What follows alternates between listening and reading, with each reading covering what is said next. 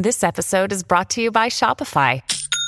Forget the frustration of picking commerce platforms when you switch your business to Shopify, the global commerce platform that supercharges your selling wherever you sell. With Shopify, you'll harness the same intuitive features, trusted apps, and powerful analytics used by the world's leading brands. Sign up today for your $1 per month trial period at shopify.com/tech, all lowercase. That's shopify.com/tech. Your brain needs support, and new Ollie Brainy Chews are a delightful way to take care of your cognitive health. Made with scientifically backed ingredients like Thai ginger, L-theanine, and caffeine, Brainy Chews support healthy brain function and help you find your focus, stay chill, or get energized. Be kind to your mind and get these nootropic chews at ollie.com. That's OLLY.com. These statements have not been evaluated by the Food and Drug Administration. This product is not intended to diagnose, treat, cure, or prevent any disease. You are listening to the Next Best Picture podcast, and this is our review of Guillermo del Toro's Pinocchio. I want to tell you a story. It's a story you may think you know, but you don't. Over there! What is that? Papa! It speaks! He's just a puppet! No, I'm not. I'm a real boy! People are sometimes afraid of things they don't know. I don't understand. Ah, we have found him, our star. Everyone shall love you and call your name Pinocchio. Pinocchio! I have something I'd like to give you. It is a school book which belonged to a very special boy. The boy you lost? Papa! Enough of this nonsense. Hey, where are you going? You tell him I love him. And I won't be a burden anymore. Hello? The wooden boy with the borrowed soul. While you may have eternal life, your loved ones, they do not. You never know how long you have with someone until they're gone. The boy loves you for who you are. Guide him to be good. Stop that! Don't hurt him anymore! You may have no strength, but I control you. Please bring him back to me. Papa! Pinocchio!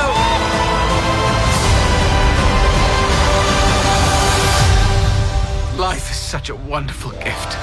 Alright everybody, you were just listening to the trailer for Guillermo del Toro's Pinocchio, and the story is as follows. A father's wish magically brings a wooden boy to life in Italy, giving him a chance to care for the child. The film is starring Ewan McGregor, David Bradley, Gregory Mann, Ron Perlman, Kate Blanchett, Finn Wolfhard, Christoph Waltz, and Tilda Swinton. It is written and directed by Guillermo del Toro, directed by Mark Gustafsson, and it is written by Patrick McHale and Matthew Robbins. Here to join me today for this podcast review, I have Sarah Clements. Hello. And Dan Baer. Got no... Wait, wrong version of Pinocchio. Oh, man. For those of you who had to bear the Disney Plus version earlier this year, I am so sorry. The amount of times I have said to people, though, yeah, I'm watching Pinocchio, and they're like, why?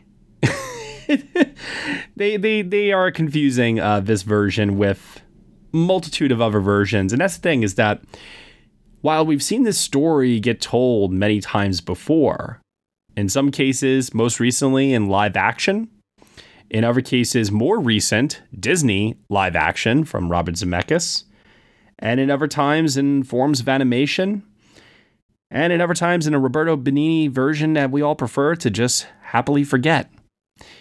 I think Guillermo del Toro's Pinocchio is the one that is going to live on for a whole new generation. Of course, the original Disney animated film is timeless for a multitude of different reasons. Something that I recently actually said to Guillermo in person, and I believe this wholeheartedly, is that while that was a film from my childhood, his version of Pinocchio is a version that will stick with me throughout my adulthood. So in that adaptation process, there are a lot of themes to touch upon here, and there's a lot in the storytelling that is filled with a surprising, or maybe not so surprising given who's at the helm here, amount of complexity, nuance, thematic depth, and, dare I say, a wee little bit of magic. So, in talking about this latest Netflix film, why don't we start off first with Sarah Clements. Sarah, what did you think of Guillermo del Toro's Pinocchio? Well, just like you said about the new Pinocchio, and you're like, why are you watching that? Every time someone watches any Disney Pinocchio, I'm just gonna be like, why? Because Guillermo's is right there. Disney should be embarrassed. This is a masterpiece.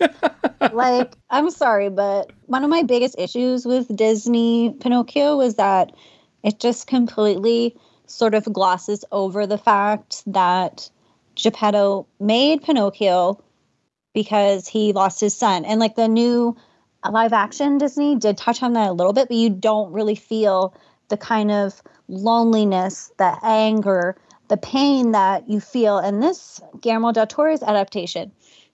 And honestly, like David Bradley, like I only know him as like Filch from Harry Potter. And he was just always so angry and mean all the time. And this is just like a totally new kind of way of me seeing him. I mean, you don't see him as an actor, but you can hear it in his voice. And it's really, he's so great at sucking you right in and letting you feel how his character feels. And it's just, I just love the themes, the heavy themes of death that the film discusses, and humanity, and what becoming a real boy would actually mean for Pinocchio. And it's just so beautiful. Stop motion is incredible. The texture, even the production design is amazing. And I love this changes that they made. I mean, I don't know how spoilery. Can I get kind of spoilery in my intro? I mean, to be honest with you, considering how well known the story is here, I think it's okay to get into spoilers. I love the World War II aspect that we lean into here, and how like the weird island with where they turn into donkeys is gone, and it's turned into a World War II kind of take on the story. I really love that. And I mean, Guillermo he just brought so much, I guess, life to this story that kind of something different that Disney had been missing this whole time. And he captured so much heart. And I mean, he got me crying over this little piece of wood, and Disney could never. So I loved it. Okay, Dan Baer, on to you next. What did you think of Guillermo del Toro's Pinocchio? It's gorgeous. The animation, the stop motion, really just beautiful. Every character piece, every set piece, it's all just a wonder to look at. And Alexandre Desplat definitely came in with a top tiered score for him, which he doesn't always do these days. That man is probably working way too much, but this is a good one. I thought the songs were delightful. I loved the voice performances, but I was wondering what this was all leading up to. This story has just never really worked for me. It's never been a favorite, mostly because I find Pinocchio himself to be an insufferable little twat.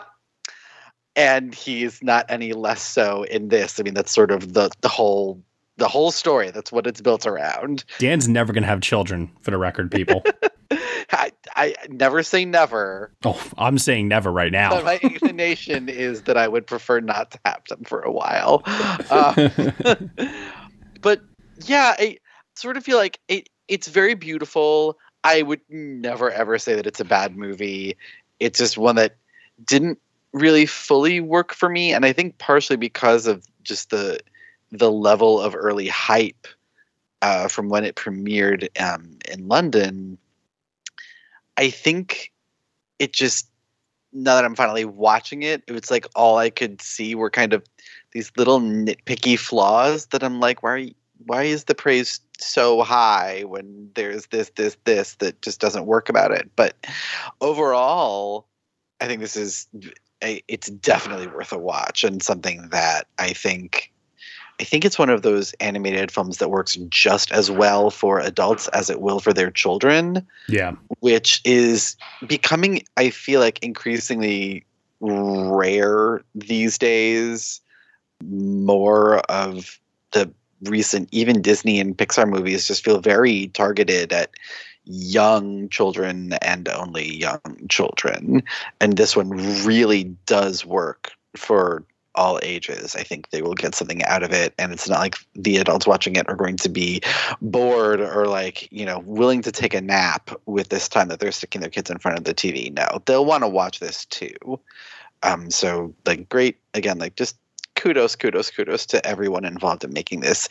This story is just like not my thing, and this film did nothing to convince me that it was. All right, interesting. I'm gonna dive into some of that here in a little bit, because I'm curious to know what doesn't work. But for me, I just fell head over heels in love with this movie. I think that when you're in the hands of a master storyteller, that really does make the difference in the world. Someone even like Edgar Wright, whose last film, Last Night in Soho, I was not particularly a fan of, but you still can sense this enthusiasm for a love for storytelling that comes through in nearly every single frame of that movie. Rian Johnson lately is another one with the Glass Onion and the Knives Out, and however many he's ever going to do in the future with Daniel Craig. I say to myself, I feel like I'm being robbed by not getting some more original Rian Johnson movies. But if that same level of enthusiasm that he has displayed on these two whodunit films continues on, I'll be down with it forever. There's something about a filmmaker's passion just shining through in their storytelling that is infectious. I mean, I think we can all identify certain filmmakers where that does come through in one shape or form or another. And so with Guillermo, it's very much that. It's one thing to watch his movies, it's another thing to hear him talk about them too. And anytime the man opens his mouth in a Q&A, an interview, or whatever it is to talk about his craft and what goes into the storytelling, it just adds so many additional layers to the experience. So when I sit down to watch Pinocchio, I immediately say to myself, okay, this is a story that I'm very familiar with. We're all familiar with it. And Dan, like you said before, in your case, not even a big fan of it to begin with. But as you're watching the story unfold here, this is a near 2-hour animated film, stop motion animated for one. So it definitely takes its time. It doesn't ever feel rushed to me in a lot of ways that where I feel like animated films tend to feel. And there is also, I think the thing that helps me personally is what you were saying a minute ago, Dan, about there being this balance between a story that kids can learn some valuable lessons from and adults can be reminded of things that, maybe they already know, but then also be kind of left in awe, not just by the technical mastery of the stop motion, production design, score, all those other elements, but also be left in awe of how well these very complex and adult themes can then be conveyed in a way where a child can understand them and then maybe engage in thoughtful conversation with their parents about them afterwards. I think those valuable life lessons are the things that a parent would hope that a film can like aid them, if you will. Like it's almost like the film is a tool for them in trying to teach and guide their child on life's many twists and turns that it takes along the way and what some of us may or may not have to encounter And here, there's a lot of fantastical elements, of course, but there's also these very human moments, like Sarah, like you were saying, of loss, of dealing with mortality. And for me, these were things that I really responded to. And then you combine that with the masterstroke of setting it within World War II fascist Italy and having it, be given a layer of contemporary resonance to today in some of the nationalism that we are experiencing, not just here in America, but in all other parts of the world as well. I was completely blown away by this. This is by far one of my favorite films of the year, easily. And so those are just my opening thoughts, for goodness sake. There's so much to talk about here. I want to start off with one element that was a surprise for me when I heard it after its premiere at the London Film Festival. This actually is a musical. There are songs sung in this movie. I did not know that heading into this. So let's start off with that. What did you all think of the songs here? Because for me personally, they work well within the film, and I like many of the sequences in terms of the animation and how they are shot and edited and the way that they're just, constructed. But it's not the kind of songs that I would listen to like on my own separate outside of the movie. Hey, it's Kaylee Cuoco for Priceline. Ready to go to your happy place for a happy price? Well, why didn't you say so? Just download the Priceline app right now and save up to 60% on hotels. So whether it's Cousin Kevin's Kazoo Concert in Kansas City, go Kevin, or Becky's Bachelorette Bash in Bermuda, you never have to miss a trip ever again. So download the Priceline app today. Your savings are waiting. Go to your happy place for a happy price. Go to your happy price, Priceline. No, I agree. I think they fit perfectly for the film. And, there's not too many, but there's just enough. And they're all original. But, I don't know if I would be able to listen to them, like you said, out of context. But they're still really great for the film. I was kind of amazed in the very beginning when my son came on. And I was like, holy shit, is David Bradley actually singing? Mm-hmm. I think the songs in particular feel like very kid oriented. They kind of feel like children's songs. They have that sort of sing-songy quality to them. Like Ciao Papa. Yeah, and like kind of very simple, but they work. They get the job done. They feel very much a part of the world of the story. They feel like perfectly tailored to this version of the story. But yeah, I agree. I don't think I would listen to them on my own. But again, like, they're not made for me. They're definitely made for kids. That one song, what is it? Everything is New to Me. Yeah, that it's so adorable. Yeah, I love that balance between like some things are clearly for adults and some things are for children, but you would both love it, like universally, Yeah. If you don't like Everything is New to Me, for example, I'm sure that some of you, if not all of you, probably got a kick out of Christoph Waltz doing We Were a King Once. That was incredible. He's amazing. I got to say, I think Christoph Waltz is so perfectly cast in this that I would venture to say this is one of his very best performances. Yeah, I can get down with that. Like, the vocal delivery is so on point for how well he just conveys Count Volp's just overall cunning and menace and just a sniveling. I just want to wring my hands around his neck. I despise him so much. And the way that he also treats poor Spazzatura, the monkey assistant. No, poor monkey. I just, my heart breaks for that monkey so much. He's such a despicable villain, and I think Waltz does such a fantastic job with him in this. Shout out to Cate Blanchett for voicing the monkey. Right? What a gig. I need so badly. Netflix, are you listening? I need to see behind-the-scenes footage of Cate in the booth. Please. Yeah. I need to see her getting in character for this role. What an amazing casting choice that is too. You cast Cate Blanchett, like it's like, you know, and I don't know. I'm gonna take a wild guess and say this had to have been after Nightmare Alley. Yeah, it's been because the production for this movie is so long, it's hard to say. But I'm gonna take a guess and say the Nightmare Alley experience must have been so positive that Kate probably just heard Guillermo wants you back, and she didn't even question what the role was at all, and just said yes. Yeah, I was reading an interview with him talking about it, or her talking about it, and yeah, it was like right after Nightmare Alley, she was like, "Oh, when are we gonna work again?" And then he mentioned Pinocchio, and he was just like, "Do you want to play the monkey?" And she was like, "Okay." I'm in. What would Lydia Tarr think of Cate Blanchett playing a monkey? I wonder. Why did Sean Evans not ask her to do the monkey voice on Hot Ones?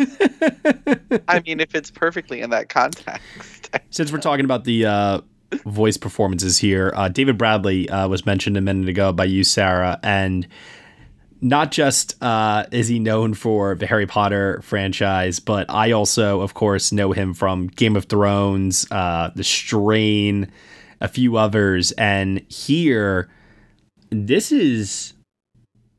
it's interesting because from a vocal delivery standpoint, he had so much more to do than I think I expected. And then on top of that, the facial animation work that went into the performance of the puppet was, dare I say, some of the best I've ever seen in stop motion animation ever. Good. It matched perfectly, and like whenever you could tell he was so sad, the tears just were coming down his face, and I was like, "What is going on?" There's lip quivering going on here. My jaw dropped. It's so good. The animation for this is across every version of Pinocchio that I've seen, which is like, granted, not all of them, but still, like, this is the best Geppetto. Animated, live action, whatever. This is the best performance of Geppetto. I mean, even the way they animate him being drunk, like him creating Pinocchio, he does it in a drunken rage, almost though as if like, and shot like he's making like Frankenstein's monster, which is so Guillermo del Toro. You know, you got the camera swaying from the drunkenness. It's like lightning outside. It's dark and stormy. And it's like, though as if he's like, you know, like I said, creating like this monster of sorts. And I think that for me, in these moments here of animation, whether it's through the use of the camera and the placement, how it moves throughout the set, and then combine that with the performance, so many sequences in this just feel so cinematic to the point that I forgot that it was stop motion animation. And I know that's a weird thing to say. Just a bit. But here's where I think the difference lies, though. There are some sequences in this where Guillermo, the place where he puts the camera, how it's edited, it feels like it is constructed as a live action film. I mean, sure, a film is a film. You're not getting what I'm saying, are you? No. Okay. What I'm getting at here is, even though in animation there are things that you can do that you can't do in live action, it still feels like he is obeying the laws of what you still can only do in a live action film. Like with the camera. Sure. Does that make more sense? Yeah, I don't know. I feel that with like the sort of things that we've been seeing recently in live action movies, it almost feels like there isn't really a line between what you can, like, there being things that you can do in animation that you can't really do in a quote unquote live action movie. I mean, well, that's all determined by budget nowadays. Yeah, it's just like, I get what you're trying to say, but I'm trying to think of an animated movie I've seen recently where I've gone like, yeah, like this movie had to be done in animation because there's no way they could have done that with, if it was with live action, and I finding it really hard to think of one. Okay, fair enough. So what is it then about stop motion animation that makes it unique and special and lends itself well to the story, you would say? I think it's the handcrafted nature of the literal handcrafted nature of it. Mm-hmm.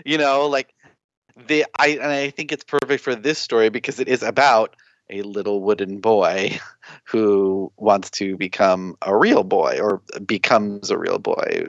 He seems, I don't know, his motivation seemed a little weird in this movie compared to other versions of Pinocchio, but that's for a later discussion probably. But because the look of this is just so, it fits perfectly for this story and how they wanted to go about telling it. It just looks, everything kind of looks a little like it's a wooden carving, which it looks so unique, even in the world of stop motion animation. Mm-hmm. The way these characters, there's nothing else that I can think of that really looks like them.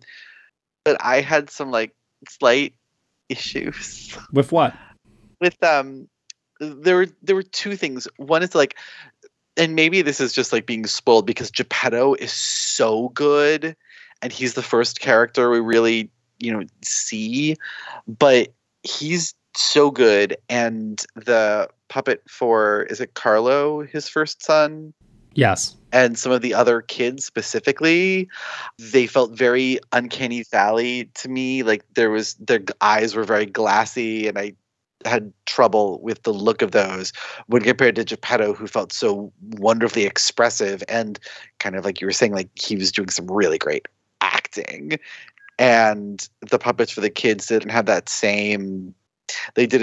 same soul to it, I guess. So I'll say this about that really quick. I actually think, and feel free to disagree with me on this if you want, I think that the animation on another Netflix stop motion animation film this year, Wendell and Wild, is actually better than what's found here. Yes. But I think the storytelling is better here, and that's what tricks my brain into then thinking that this is better animation overall. Even though I know that's not the case, it's a better movie. Yeah. But I can see how people could be fooled into thinking that this is probably better animation. One thing I will give Pinocchio credit for, though, is the overall design of the movie in terms of production design. And I do think the design for Pinocchio himself is actually pretty genius. And I'm a pretty big fan of it. But I do agree, Dan, with what you're saying, that outside of Geppetto, some of the other human characters were a little rough.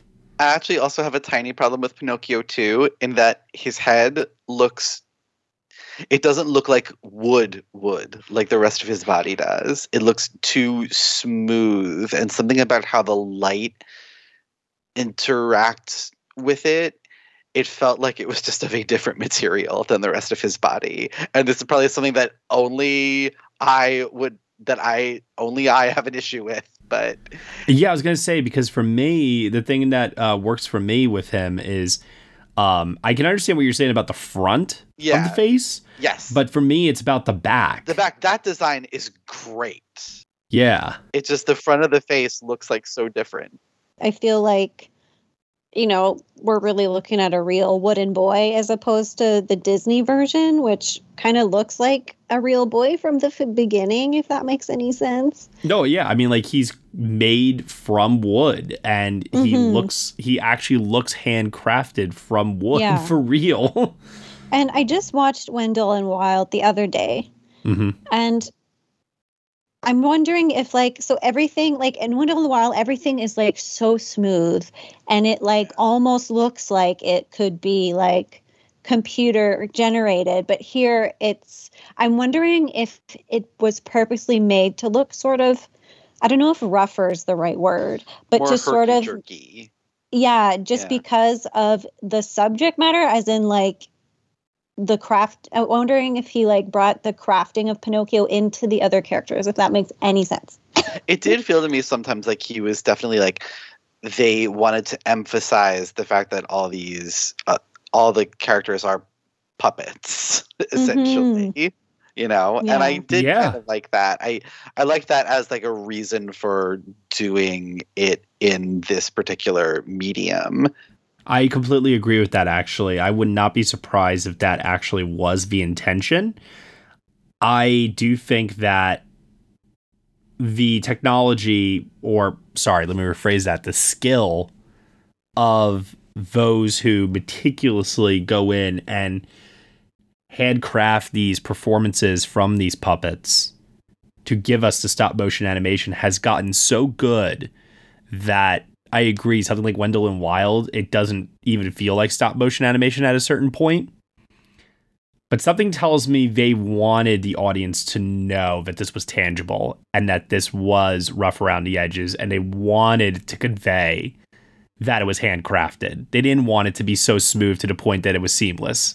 And I think a part of the magic of this film in particular is those sort of rough, kind of almost tangible details in everything. Like, I feel like I can reach in and just, like, I know the texture of stuff. You know what I mean? Yeah. And I mean, the thing that I think sells a lot of it, most of the time, is when you then will incorporate an element of visual effects into the shot. I'm pretty sure that nearly every shot in this movie is a visual effects shot in one way or another. Whether it's a set extension for background, or if it's just simply eliminating something that was probably in the background of the set in which they were handcrafting this. I'm sure there had to be stuff in the shots that they had to probably paintbrush out.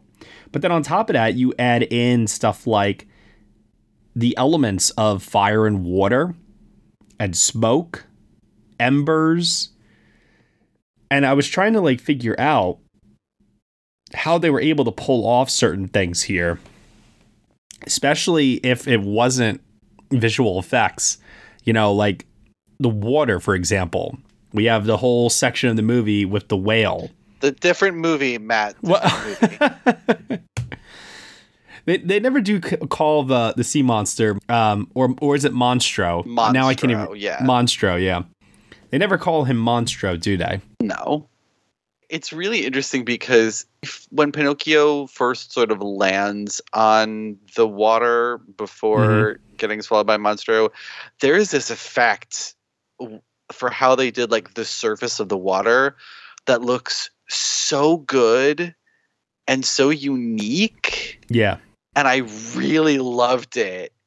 And then when we're in the monster's stomach after, and there's water and stomach acid or whatever is in there, it just kind of looks just like water again. Mm-hmm. And I was like, I really wanted that effect back because it was so unique and interesting and tactile in a way that evoked water but wasn't watery. But that's the thing, though, is that I don't know where the practicality begins and where the visual effects come in. There is this blend that is taking place that I find to be very interesting. Because, for example, there are some scenes where the fire is clearly stop motion. And then there are other moments where the fire, and if it isn't visual effects, they convinced me that it was. Yeah, and I think that there were some instances of that where it just bothered me. Well, if you're going to do this effect, why don't you just use that effect for everything? Yeah, a little consistency. Okay, I can understand. I mean, for example, in the Lego movie, every fire was bits of Legos. They did not really use actual explosions ever. Well, let's also remember that everything in the Lego movie is also visual effects and not stop motion. Fair. But there's a consistency of style with that. Sure.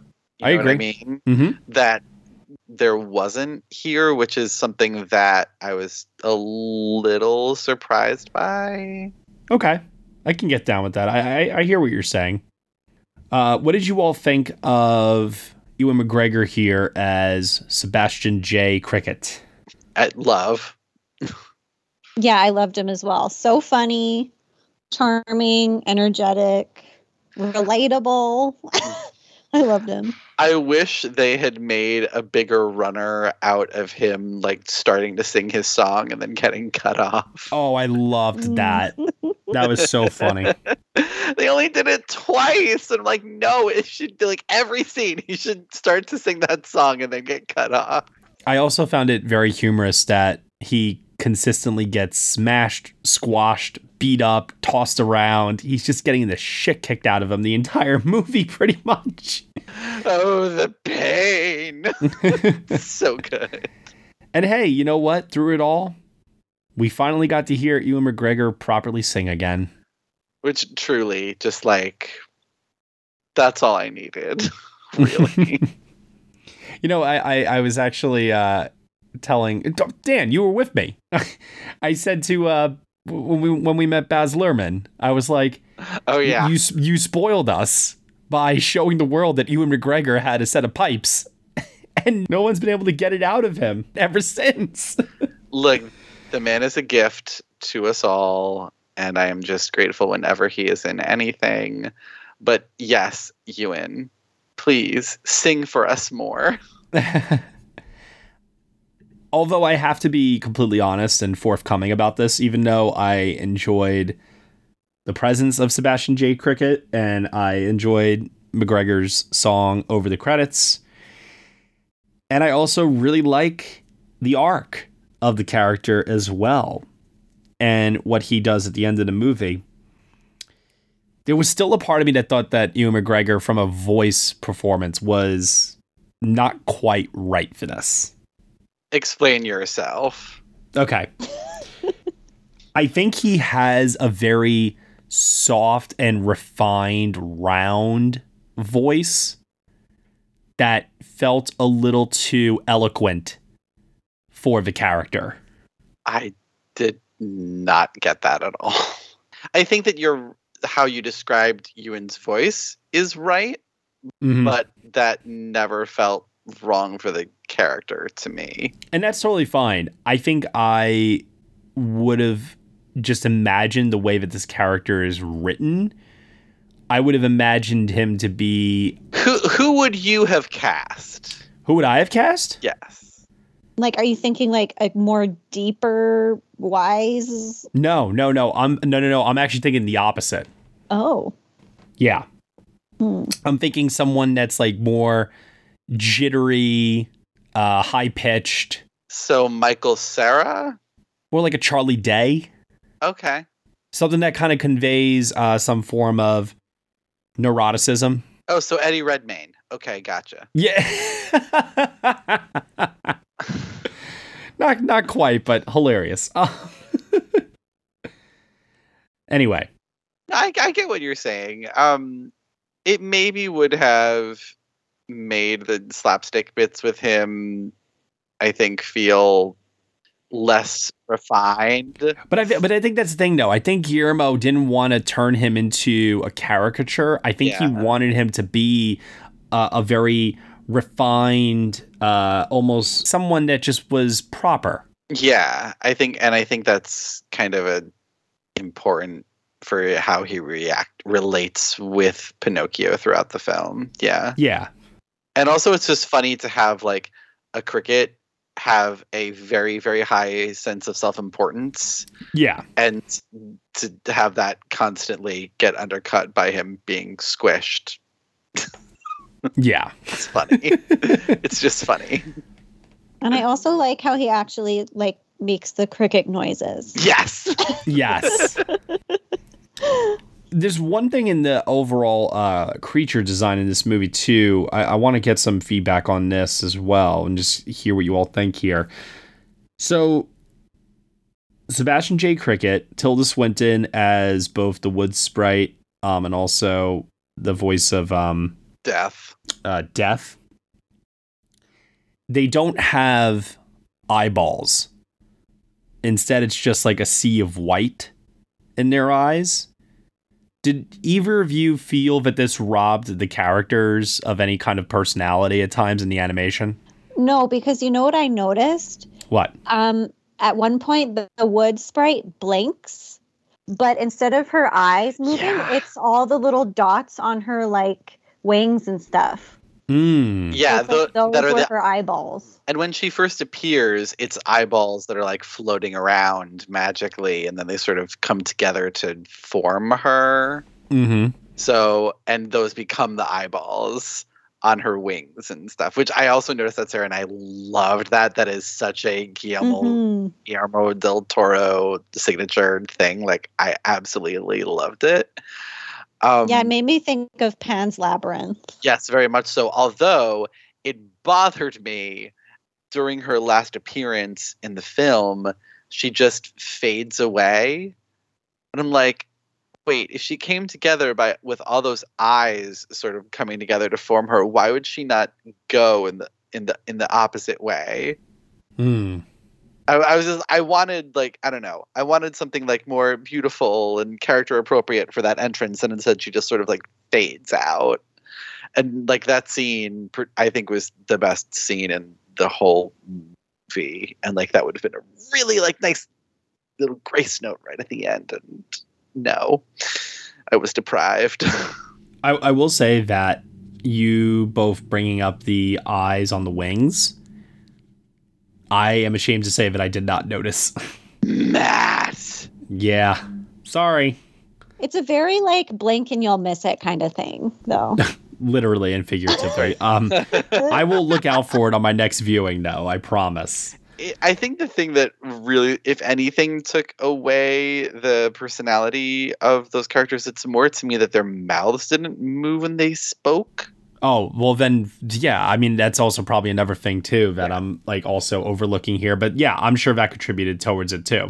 Yeah, but I just loved the design of those characters so much. I mean, like, and they're all Sebastian J. Cricket and the Wood Sprite and Death. They're characters that would be very easy to go like full Guillermo del Toro grotesque with, but they reined that in so that it does feel very like kid friendly still. Yeah. Nope, I get that for sure. Another thing I want to ask about here is Desplat's score. I believe it was you, Dan, who brought it up earlier. It's one of his best scores in recent years. I'm going to push back on that just a little bit. I think it's a good score. I don't think it's one of his great scores. And part of it is because I felt like at times it was too reminiscent of Shape of Water at moments for me. And then there is one point near the end where there is this really soul-crushing moment between father and son on a beach.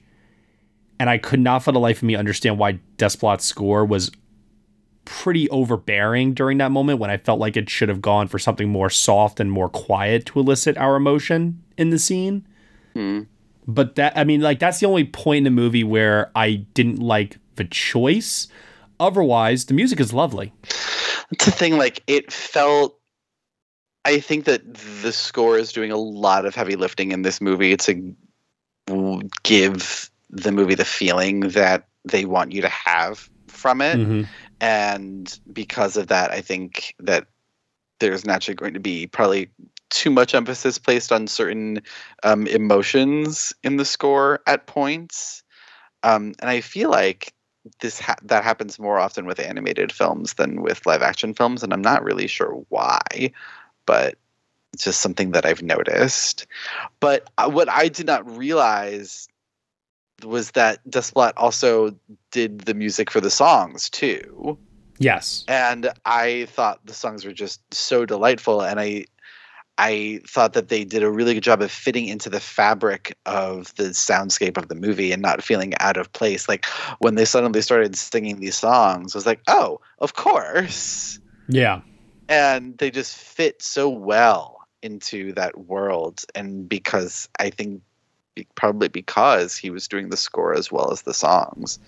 Yeah, I would agree with that. There was never a point where I was taken out of the movie or I felt like the transition to go from traditional score to then into song was jarring or anything like that. No, it did feel all of a whole. Yeah, and sometimes like when you have these musicals, when you don't have like people who are really well versed in musicals creating them, sometimes the songs can sort of like, oh, we're singing now. And this movie, they all flowed from the story, I thought, really well, and from the score. Like, it didn't just come out of nowhere. What did you all think of the religious iconography? Because, like, for example, one of the things that I found to be quite striking in this movie was the way that Pinocchio would admire Jesus on the cross. God. Cross being made out of wood, and like just drawing attention to the comparisons there between Pinocchio and Christ, who is this omnipotent being who is resurrected, rises from the dead, and has eternal life. And I was like, whoa, Guillermo, buddy, chill. I was like, my brain can only handle so much right now. I hated it so much. Yeah, that's like I was wondering where you fell on it. I really was. That's one of the few things where I'm like, I'm not sure what we're trying to say here. Like, but when you said eternal life, it made me think of like, well, Pinocchio would have eternal life if he did not want to be a real boy, but I still don't know what's happening here. Has something to do with humanity, you know? But here's the thing, like, this is the stuff in the movie that actually worked the most for me. We're taking these themes of mortality and immortality and weaving them throughout the story. That was the stuff that I emotionally connected with, maybe more so than anything else in here. I think the thing that just really bothered me about the whole Christ thing is that there's this moment where Pinocchio says, like, I don't understand. He's made out of wood and they all like him, but I'm made out of wood and they hate me. And Geppetto goes into this thing about, like, you know, how people are like scared of the difference sometimes. And I'm like, no. The Jesus is a carving of meant to be a representation of a person that existed who was real. They love that person, not a wooden Jesus. But hold on, no. But hold on. I'm going to take it like a step further, because Jesus is meant to be a miracle. Like, his death and resurrection is meant to be a miracle that people just naturally accept. And then when presented with any other type of real life miracle, forget about the fact that in this case it's a wooden boy. If it's anything else, we usually approach it with a form of skepticism and we are not willing to accept it. I think that's what they were trying to get at there, in terms of people not being able to understand that which is presented before them that would be considered unnatural by the laws of nature. I think that absolutely, but my issue is more with, like, Geppetto just does not know how to be a parent. Like, I'm like, this is the time when you talk about art and like who Jesus was and why they love a piece of art that represents Jesus and how you're different. There was just a lot in the scripting of Geppetto and how he relates to Pinocchio that just didn't really work for me in the first act.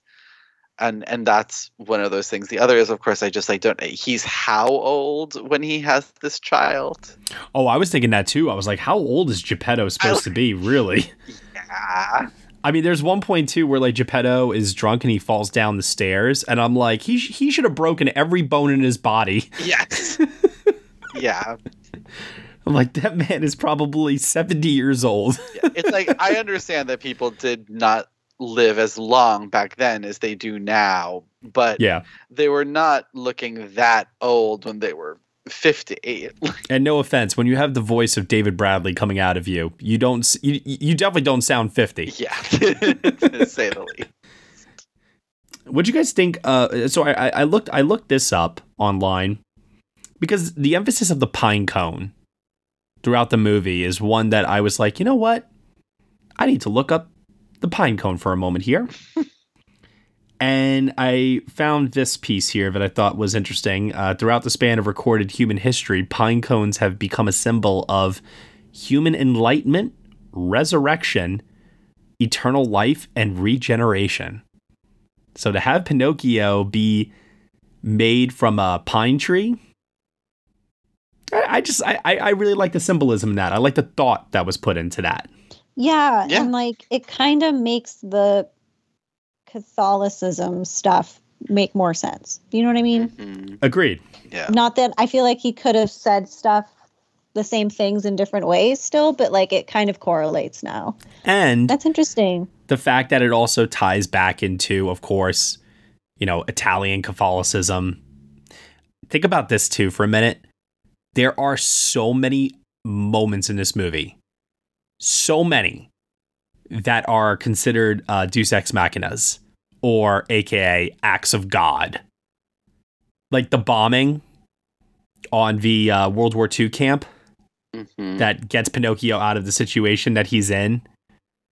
I mean, like the only other moment I could think of that's maybe not a deus ex machina is the end with the whale and Pinocchio's sacrifice. Well, I mean, how they get out of the whale is not a deus ex machina. It's not, you said?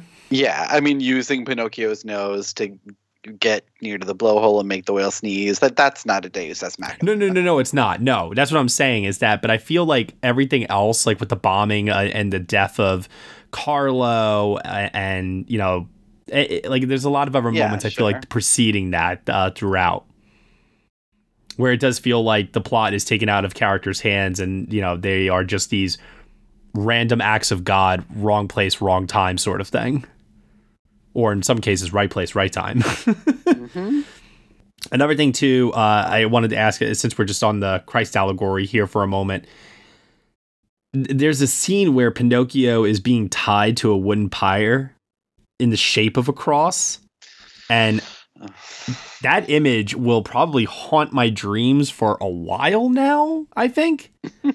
I just thought that was very, very powerful for Guillermo to use, to the point that that was like the one moment in the movie where I started to wonder, are we getting too dark for the kids?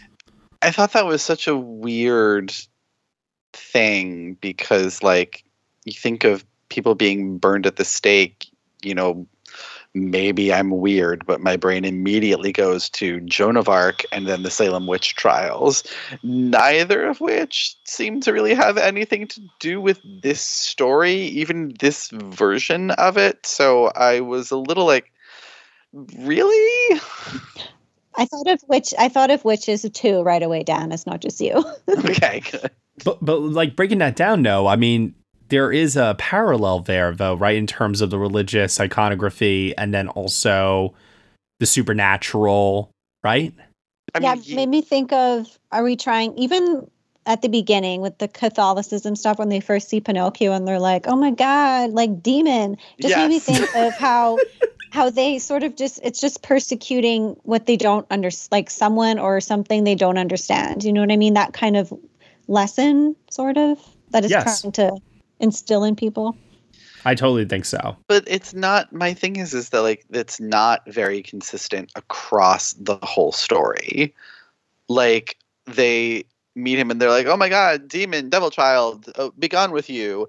And then in the circus, everyone is, oh my God, amazed. Well, because they can profit off of him. But no, but the audience is not profiting off of him. But the audience doesn't. It's a show. They don't know what's real and what's not. Right. Okay, fine. But then at the youth Nazi camp, which I can't believe that I'm saying that in relation to a children's movie version of Pinocchio, but here we are. The youth fascism camp, since we're not in Germany, they are also, the kids just like kind of don't question it, and they don't bully him or make fun of him at all. I actually think that the storytelling choice, like the thing that gets Pinocchio into that situation, this idea of, oh, he's a wooden child, he can't die, He's the perfect weapon against the enemy. It's like, sure, he can't die, but he can be burned. Like, yeah. And what do you think war is? It's a lot of flaming things shooting at each other. Like, I don't know. I questioned some of his logic. I thought it was pretty smart. I really enjoyed it a lot. I mean, it absolutely made sense that Head Fascist Boy would think that immediately upon seeing him die and then come back. Mm-hmm. But the logic of like, yes, but he's made of wood. Like, he can still be burned. And if he blows up, like if a bomb lands on him, he's going to be engulfed in flames. I mean, Pinocchio gets... I mean, how many ways does Pinocchio die in this movie? He gets shot in the face. He gets shot. He gets run over. He drowns. It sounds so horrible. Like this poor child. Speaking of poor child, I do have to say this. No, because I have to go back to the beginning here for a moment. I think it was a mistake to tell the audience up front via Sebastian J. Crickett's narration that Geppetto had a son, Carlo died, and then show us the sequences of leading up to Carlo's death. I think if they had just not told us up front and just simply introduced us to Geppetto and this boy Carlo, I think that opening could have been 10 times more impactful. I think that the movie could have been more impactful if they revealed later in the movie why Geppetto ended up making Pinocchio. Yeah, like, so you're saying don't even start off with that, like have that be a flashback later on or something. Yeah, like have him like... Yeah, same thing. Have him treat Pinocchio, you know, the way he does, and then later reveal, and so that you understand at that point, oh, this is why. I think that would have made it even more emotionally impactful by the end. But that said, I understand why they started the movie the way they did. Wait, why did they? Well, I think it makes it easier to tell the story knowing that up front. I mean, if you do, you know, decide to tell the full story late, like give that as backstory in the middle of the movie or in the third act of the movie, then you sort of run into the whole, well, if you don't start with that, then where do you start? And if you start with the wood nymph turning him real, you have to kind of address why she's doing so. Mm-hmm. So I guess it makes it, in terms of how to start the movie, giving the full story at the top makes the most sense because it leaves you with the most, you know. Which is why I would have just made one change. I would have just not had the narration reveal that the son died. Show us, don't tell us. I agree, but I think I'm trying to think of what I think we're thinking like adults. Well, that's the other thing I was thinking too, Sarah, is that I wonder if they did play with it differently, and I wonder if it was too dark and too emotionally heavy. Yeah, because if they, yeah. All the animated movies I saw when I was young, you know, someone dies, like Bambi's mom dies, the dad in Lion King. There's no warning. You know, is it why I'm fucked up right now and I'm still living at home with my mom? Probably. I don't want her. I don't want to leave and have her like die.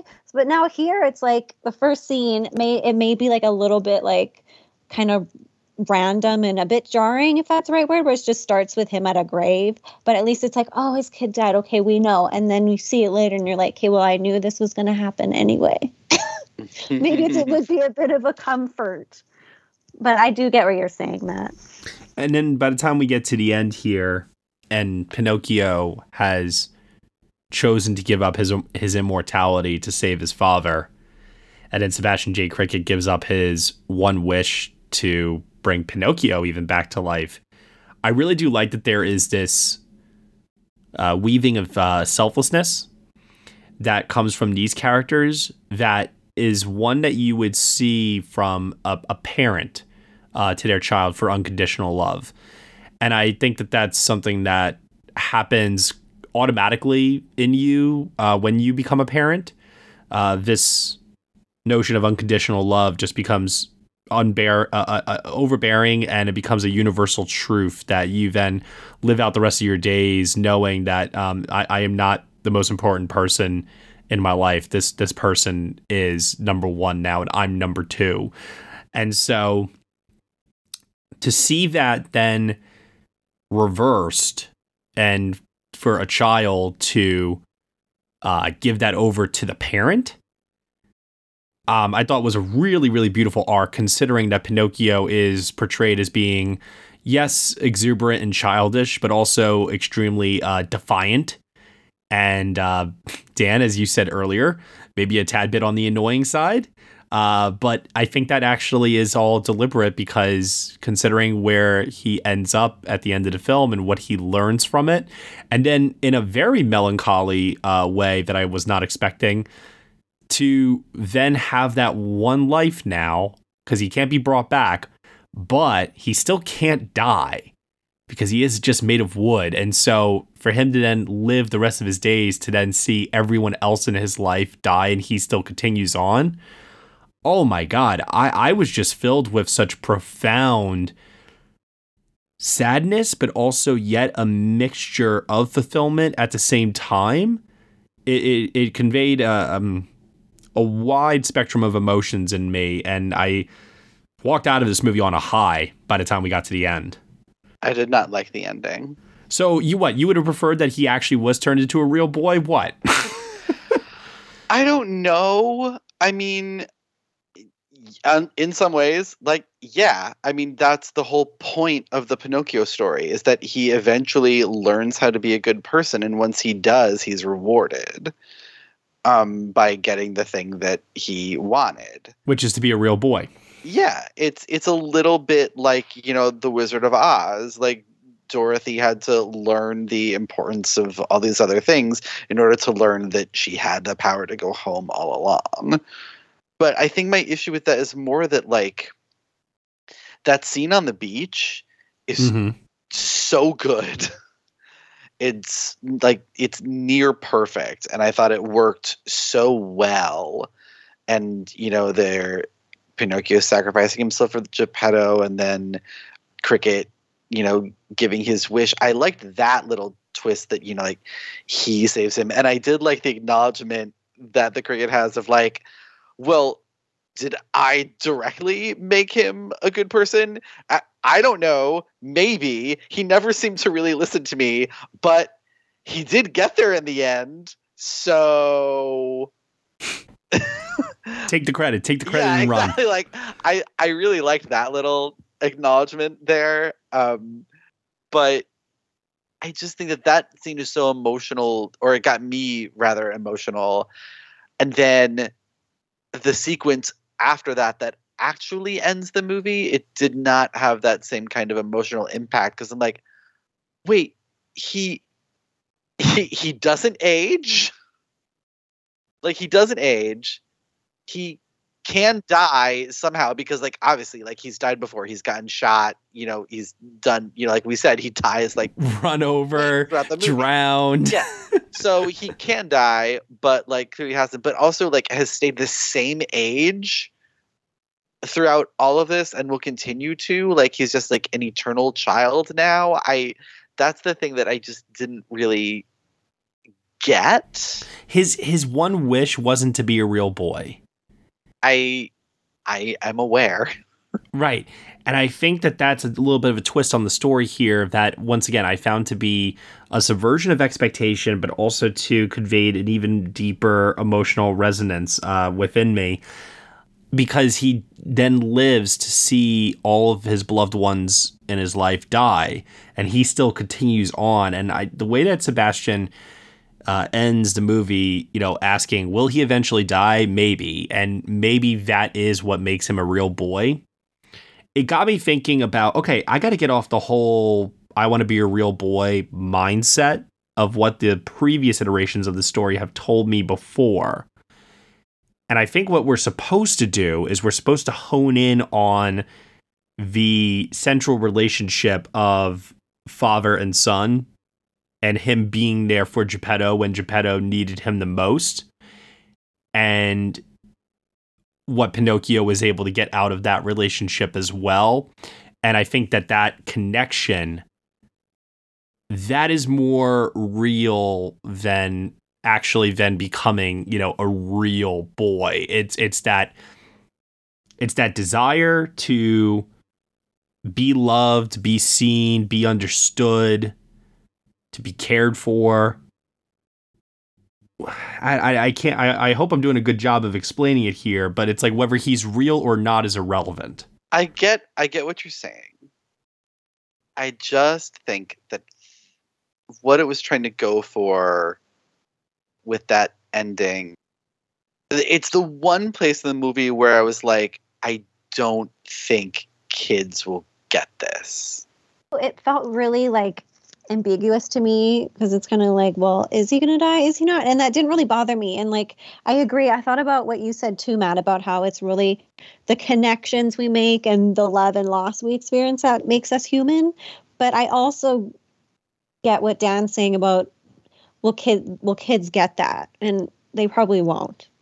Oh, I mean, but that goes back to something I was saying earlier, which is I wouldn't expect a kid to get it, but what I would hope for is I would hope that they, in their confusion, might turn to their parent and ask a question, and then that gives the parent an opportunity to then be a parent for their child and teach them something very valuable about life. And I like that there's so many things in this film that would apply to that. Yeah. That's why I was saying earlier, the movie, I think, is a really wonderful tool for parents in that it could inspire conversation amongst you and your child. It would actually be kind of sad if your child watched this and just kind of shrugged and went, meh.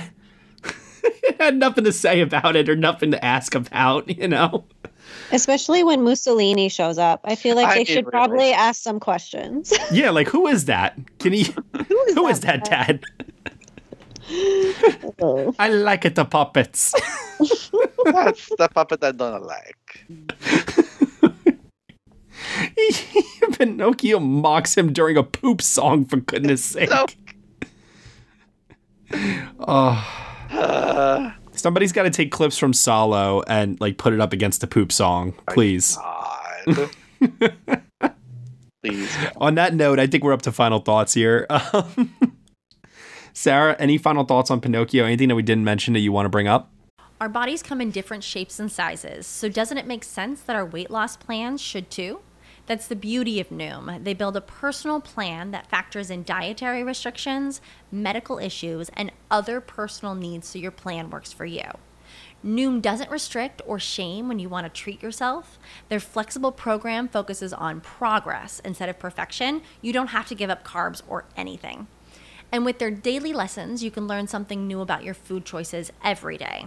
After just a few days of using the app, I learned how to recognize cues for overeating and how to choose the right foods to feel full. Stay focused on what's important to you with Noom's psychology and biology-based approach. Sign up for your trial today at Noom.com. That's Noom.com. And check out Noom's first ever cookbook, The Noom Kitchen, for 100 healthy and delicious recipes to promote better living. Available to buy now wherever books are sold. I literally just said it, Mussolini. That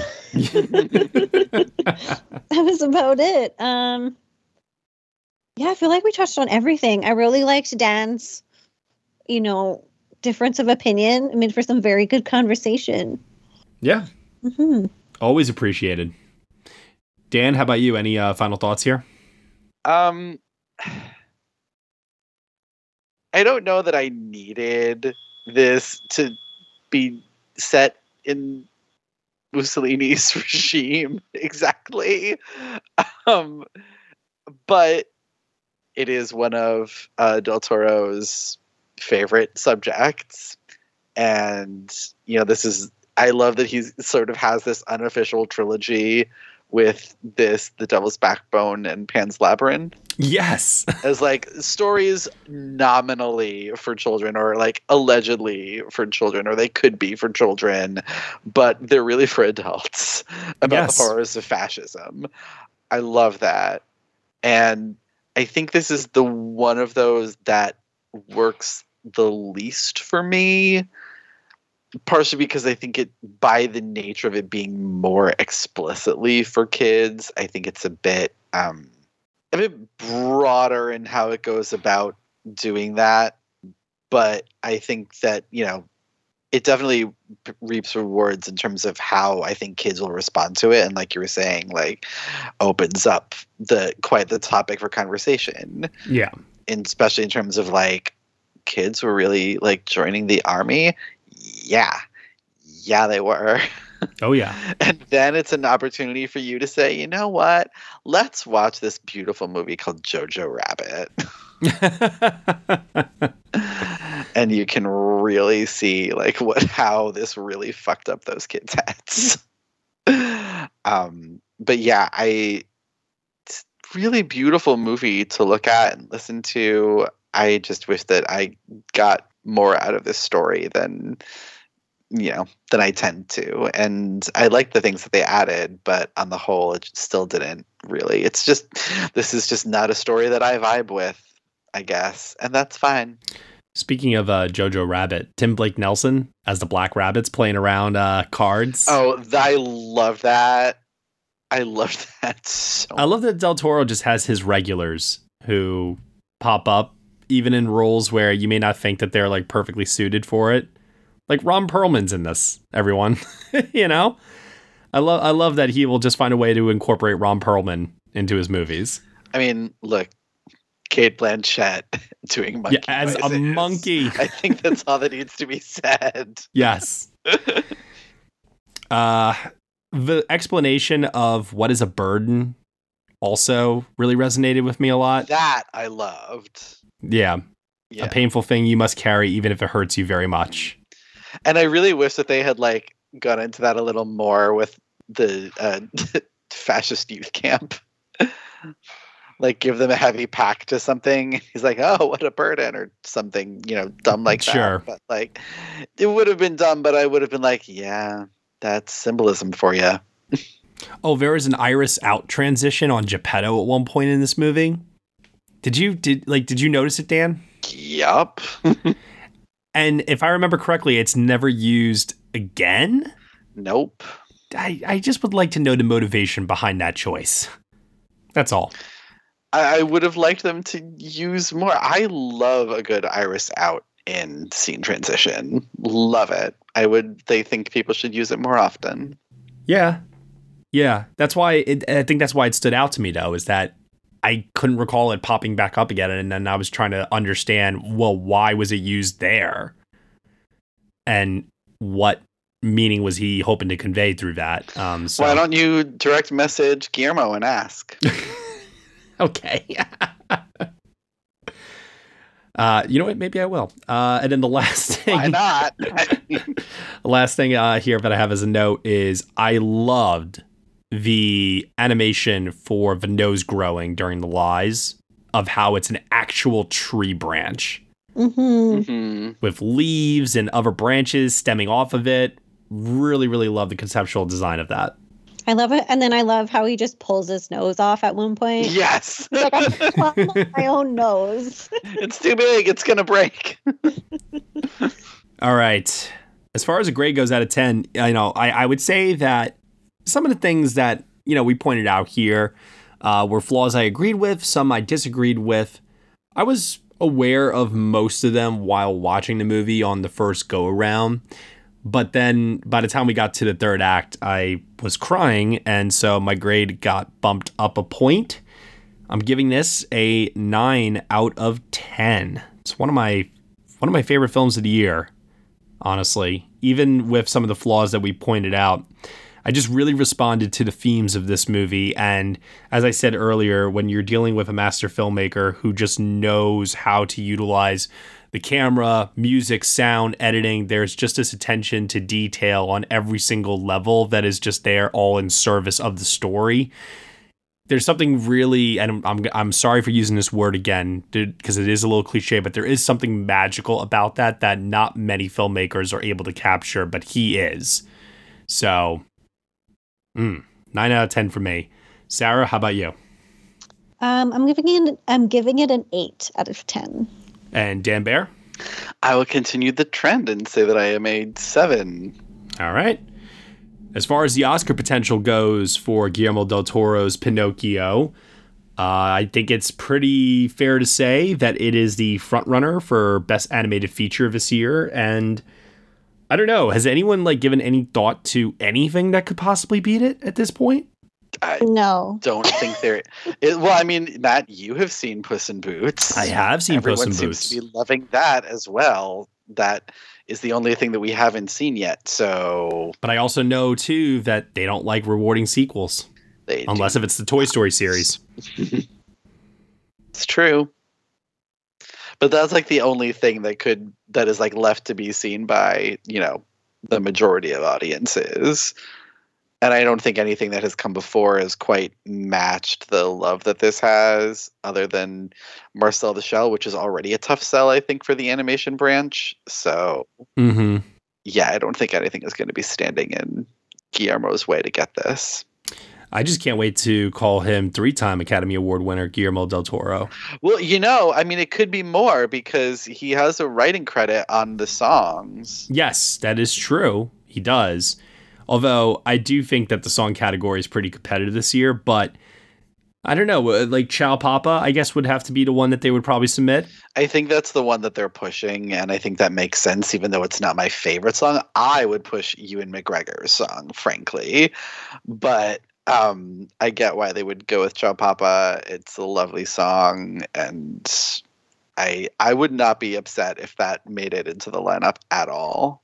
I also think, too, that it is time for an animated film to finally be recognized for production design. I was just going to say that. I go on this rant every year. I mean, people listening to this don't know how relentless I am in our group chats for FYCs for our internal awards for both the end of year and the retrospectives.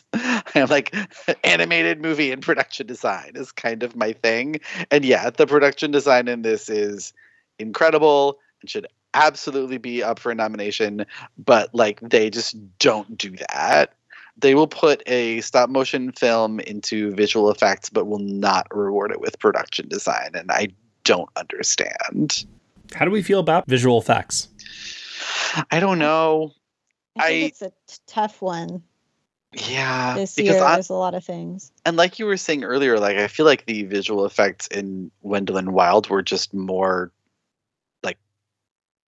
they were better. They were more eye-popping in terms of how smooth they looked. Here's the thing. You actually don't know the visual effects work that goes into something like this until you see a behind-the-scenes video. Yeah, it's true. And then it's pretty mind-blowing. So I think that's what they would just need to do in their campaign for this, is just do whatever they can to highlight showing videos of them on set in front of these green screens and then conveying to people, this all had to be digitally replaced. Or whatever else they had to do to aid the animation. I think that there are more prospects even beyond this. I think that there is a world where this contends possibly in adapted screenplay, given the changes that were made to the material for this particular adaptation, taking a classic story and making it feel somewhat unique. I have a feeling, especially considering, once again, Del Toro's love for storytelling and how infectious that can be for some people, I wouldn't be surprised. I could totally see it. I could see that happening. I don't know that I'm ready to predict it yet, but I could see that happening. I could also see it making a play in score, too. Oh, well, Death's Plot being a branch favorite, I mean, yeah, that kind of goes without saying, I think. I'm actually of the mindset that I think that that's the nomination that, above all others that we've talked about here, that would probably be the one that would get in the most likely next to animated feature, I think. Yeah. But this is all short to say when you start tallying these up, and depending on how many of them could actually get in, what are the odds that this makes it into picture? I think I need to see how like general audiences react to it first. Mm-hmm. Like the early word from critics out of London was like rapturous. And then the reviews from critics since then have been mostly like really good, but not quite that level. I don't know, Dan. It still has a 97% on Rotten Tomatoes with an 8.4 rating. Which is really good. I haven't seen like quite the level of like the super high level, but they've still been very, very good. I think the thing that hurts it actually more so than anything is the lack of box office. Yeah, it's hard to tell if something that is streaming is a quote unquote hit or not. I do think this is one that will obviously play well to members who are parents or grandparents and put on the screener with their kids or take their kids to a theater to see it. I think that it will play really well to those people. I think the below the line craft branches also. I think that's who. I mean, I understand actors are huge. Mm-hmm. I really think they should focus their campaign on the individual craft branches of the Academy. Because I think there is enough here that you can make some really compelling arguments. And then if you get enough of those people together, I mean, remember, it's a straight year of 10. And yeah, it has one of the best champions for cinema, which is another topic of conversation that so many people care about right now, leading like as the face of this campaign. Everybody loves Guillermo. But every time an animated movie has come close in recent years to getting that Best Picture nomination, we hear the same thing. But here's the difference, though. The last time an animated film got into Best Picture wasn't a straight year of 10 in 2010. It wasn't a straight year of 10, and it had the Disney imprimatur behind it. Disney Pixar. And it is true that the only animated films to ever be nominated for Best Picture have all been Disney Pixar. Yep. So this would be a first. I totally recognize that, but I really think the secret weapon is Guillermo. Guillermo absolutely is the secret weapon, and people will, I think, be very fast to bring up, like, he got Nightmare Alley in last year.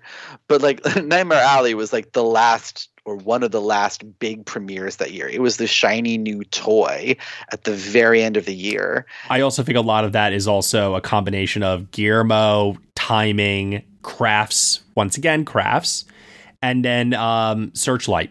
Yeah, exactly. Searchlight never misses in Best Picture. Yeah, that was their big end of year pony. Mm-hmm. And Netflix, it's so weird because like they do have a really good slate of films this year, but it feels like they don't have a juggernaut this year. It feels like they were betting on Bardo being their big juggernaut, and ever since it turned out that it wasn't, they kind of haven't really known what to do with the rest of their slate. I definitely get a sense of right now.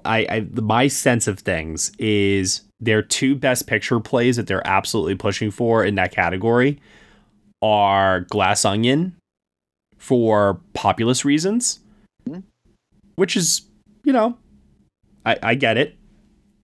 And this. And I think when you really break down Academy members, the only hurdle that this movie really has is the animation. Yeah. Because it's the kind of story that I think appeals to them much more. It's something that is, once again, reimagining a classic, but in a mature way. So you'll get a lot of voters who will respond to that.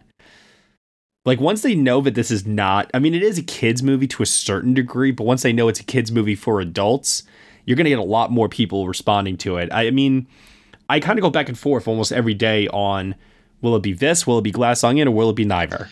And it very well could be neither. I don't know. The thing that I need to see in order to start predicting it for Best Picture is, well, one actually is to see it get into like some heavy adapted screenplay, like nominations or wins from like the big critics groups or even from WGA. And then the other thing really is like, I need to see a big critics group actually put it in their best picture lineup, because I think that will give people permission to think of it in that category. Because that right now, that feels like the biggest problem, is that voters have just said animated films have their place. Like we had those movies that we liked back then, but the animation really just belongs in its place over here in its own category. And I need to see people saying, no, this is as good a movie as any live action release this year, and it should be thought of in the same way. That will squash enough people's, I think, idea that animation is its own separate thing, enough for them to say, yeah, I like that movie enough. It was in my top 10 films of the year. I'm going to vote for it in my top 10 for Best Picture. Here's what I need to see. I need to see a Critics' Choice nomination for Best Picture. Yeah, sure. And I need to see a PGA nomination. Because Up and Toy Story 3 both got in for PGA. You know what didn't? Soul did not get a PGA nomination. But didn't Inside Out? No. Okay. Like, there has not been an animated film nominated for PGA since 2010's Toy Story 3. So if it can get in a PGA, I think it's getting in. I tend to go with the PGA 10 more likely than not as my Best Picture 10. So, yeah, I would agree with that. Yeah. I think that the likelihood of PGA going for it is low, but we'll see. We'll also see how the season goes. Yeah, absolutely. I mean, it still is, gonna have to secure animated feature first and foremost. I mean, there's some competition right now from Marcel Michel with Shoes On, so we'll see what happens there. And that's the thing. Like, I think critics are going to go whole hog trying to push Marcel, because that is the movie that, like, frankly needs their help to get into that animated feature lineup. Mm-hmm. I agree. And that will sort of leave this feeling like just another animated movie. That's what I think will happen. But we'll see. Sarah, any thoughts or? I would love to see an animated film in Best Picture. I didn't realize it hadn't been since Toy Story, the last one. But 12 years. I'm also really pro Marcel the Shell, so would love to see that somewhere, but yeah. Yeah, I mean, like, here's the thing. I adore Marcel Michel with Shoes On, maybe even a little bit more than this. Mm-hmm. But I recognize that this has the better shot to get into that category. Period. Yeah, for sure. Mm-hmm. So if the goal is to just get an animated film in there, this is the horse you should be backing. I mean, look, we're all obviously forgetting the biggest animated film of the year, Avatar: The Way of Water. All right. On that note, Sarah, where can they find you on the internet? You can find me on Twitter at Mildred Spheres. Dan Bear, where can they find you? You can find me on Twitter at DanceandDanOnFilm, Letterboxd, Post, and Hive at DanceandDan. And you can find me sharing the meme of Del Toro saying, "And I believe in cinema," on Twitter at Next Best Picture. Thank you so much, everyone, for listening to the Next Best Picture podcast review of Pinocchio. Guillermo del Toro's Pinocchio. Sorry, correction. We don't want to mistake it for that other movie earlier this year. You can subscribe to us anywhere where you subscribe to podcasts. We are proud to be part of the Evergreen Podcast Network. And if you want to leave us a review on Apple Podcasts, rate us 5 stars, drop us a comment, let us know what you think of the show. We really appreciate your feedback and your support, which you can also lend on over at Patreon. For $1 minimum a month, you will get some exclusive podcast content from us. Thank you so much for listening, as always, and we shall see you all next time.